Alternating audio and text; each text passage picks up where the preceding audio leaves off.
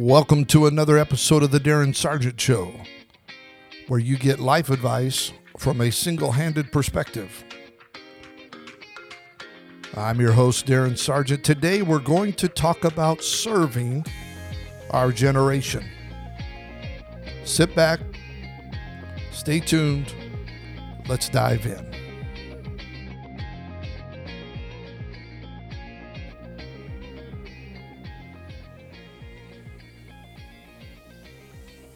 There is an interesting scripture in the Word of God that tells me, and David served his generation.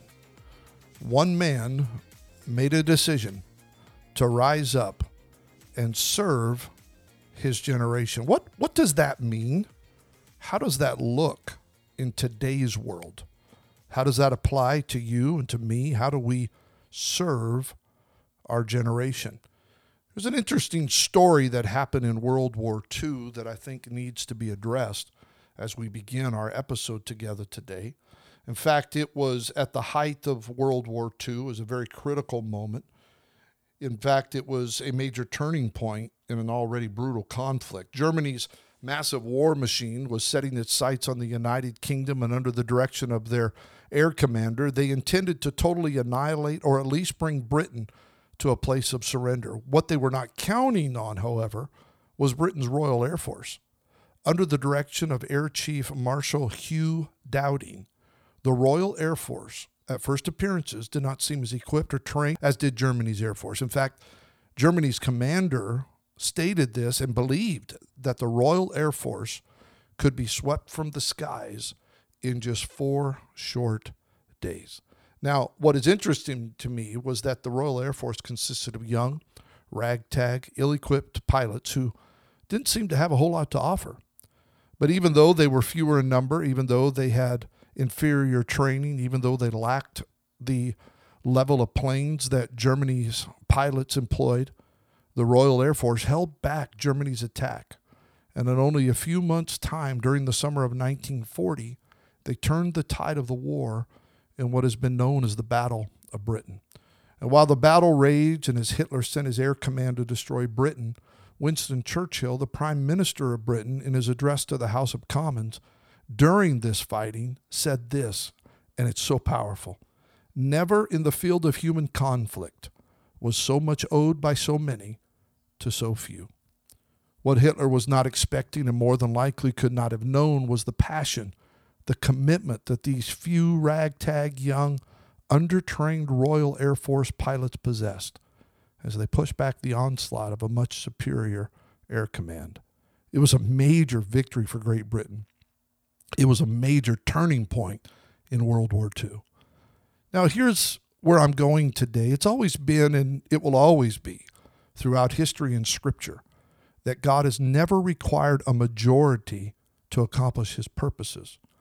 When we look at the writings of the Apostle Paul, he does his best to expound upon this thought when he starts a discourse concerning the weakness of man versus the power of God. And what we discover by looking at his writings is that God chooses the foolish things of this world to confound the mighty. He chooses the base things, the common things, things that are overlooked and despised to bring about his purposes upon this planet.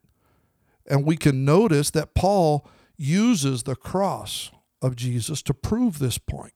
He says to the Jews it was a stumbling block, to the Greeks it was nothing but foolishness, but to those that are called, it's Christ crucified, the power of God and the wisdom of God. So what is Paul doing? Paul is proving the guarantee of God that we don't always understand or comprehend. We just have to surrender to God's sovereignty and realize his ways are above ours and his thoughts are above our thoughts. If you spend any time at all in God's word, you'll discover significant moments in history with ordinary people who stood up against seemingly insurmountable odds and overcame because they chose to stand in the gap and be the man God needed, the woman God needed, the individual God needed during their generation. They served their generation. If you look at Hebrews 11, it invites you to kind of walk through the hallways of the faithful as you encounter one person after another that rose to the challenge of their generation and brought about needed victory in spite of what others were doing around them or what the climate of their world appeared to be or how dark the night was. God has always been comfortable pulling from the canvas of the common those insignificant, insufficient, unqualified men and women to make a difference in the world. God's never needed a majority to get his job done. He's never required the mighty or even the brave or the elite to bring about his purposes upon this planet. Our Creator is totally content with the common. When you look at David, he starts out as an insignificant shepherd boy, overlooked by his dad, overlooked by his brothers. But when David is plucked from the field of tending his father's sheep and placed in front of a national spotlight to face off against a giant, all of a sudden an entire nation is looking to him. They were waiting with bated breath for somebody, somewhere, who would rise up and lead them to greatness. And from the moment that Goliath fell till David took his final dying breaths of air, we see a man who the Bible says served his generation. He restored a nation. In fact, it is said that under the leadership of David, that the territory of Israel, what they controlled, expanded some 10 times more than when he started. He placed Zion on the map. He restored national pride. He put honor back into the hearts of ordinary people of Israel. Israel was unrivaled by any nation in the world. It was amazing under David's leadership. So how was David able to take the common run-of-the-mill Israelite and turn them into ambassadors of the Almighty? Let me tell you how. David decided, while I'm here, while it's on my watch, while it's my time, while I am breathing, I'm going to serve my generation. I could go on and talk about the mighty men of David. They didn't come to him mighty. They came to him in debt, discontented, and distressed. Men like Shammah, men like Eleazar, men like Benaiah, who we probably need to talk about in a future episode. They were common men. They just seemed to rise out of the murky waters of ancient history. Scripture is full of them, men and women who had no pedigree, no royal lineage. They didn't even have any societal advantage. They come from the other side of the tracks, so to speak. They were just your everyday, ordinary, run-of-the-mill people that most individuals would overlook because they were so common. In a world that chooses the mighty, the talented, the strong, the brave, each of these figures of faith would be passed over today because they didn't look like they had a whole lot to offer. But when you examine them through the lens of God's kingdom, they possess more than the eye can see because God's measurements seem to be slightly different than that of man's. As I survey the landscape of today's society and culture, it's easy to see that we're living in an hour where we are facing a generation that is desperately in need of direction.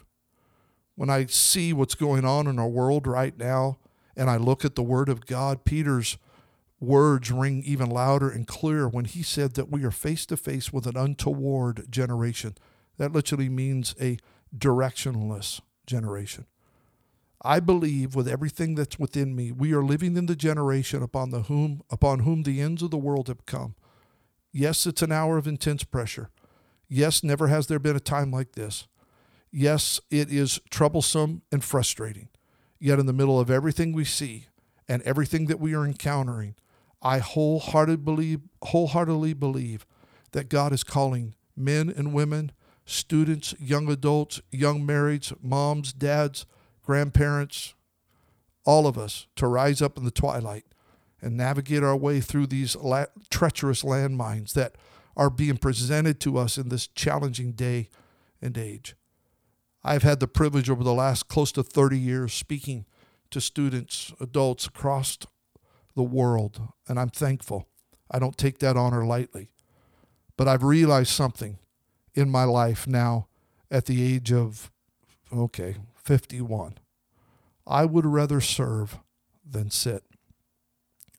I was born with a gift that has enabled me to speak into the lives of others. I am eternally grateful for that. I'm not just doing a podcast just to get my voice heard. Say, hey, you got a podcast. I want to make a difference. I've mentioned before in past episodes, and I'll say it again because it's a simple statement that has affected my entire life. You will never make an impact until you are committed to the collision. If you truly want to make an impact in this world, if you truly want to serve your generation, you have to be committed to facing the challenge head on. I cringe when people are rolling over because they don't want to deal with the issues inside of them. Vladimir Lenin, the founder and the guiding guru of the Soviet Republic, said this: "You cannot make a revolution in white gloves." If you are unwilling to invest your life in things that will outlive you, unwilling to lay down your life in surrender and submission to the purposes of God, you will quickly discover yourself more and more enamored with this world and what it has to offer, and less concerned about doing what God is asking of you in this generation. Hear me. You have got to rise up. You have got to say, you know what? I'm going to make a difference in this world. It will cost you to make a difference. You're going to have some stains on the shirt sleeves of your service. But that is the way it's always been. It's the way it will always be. There is no getting around it or under it or over it. The cost of serving your generation may be one of the highest prices you will ever pay, but it remains the greatest reward you will ever receive. Oh, I wish I had time to talk about all the mighty men of David, and maybe we'll take an episode and just talk about them and break their lives down, because there is so much there. But each of them made a commitment, as did David, to serve their generation. Can I just talk to you for a moment in the closing moments of this episode and remind you that you are not here by accident, that you are not here just to pass time, just to get a good education, just to get a good paying job. You're here to make a difference. You're here to serve your generation. I know you can do it because God has put the ability inside of you.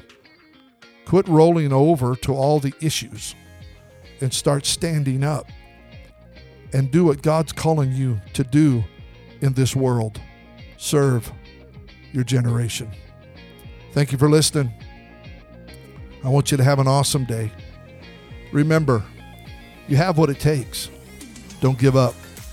Get out there and make a difference in your world. If you'd like to know more about me, more about me, you can go to DarrenSargent.com. There you can follow me on Instagram, Twitter, Facebook, some of the other places that I am socially mediaed. I'm making up words. Present. Have an awesome day.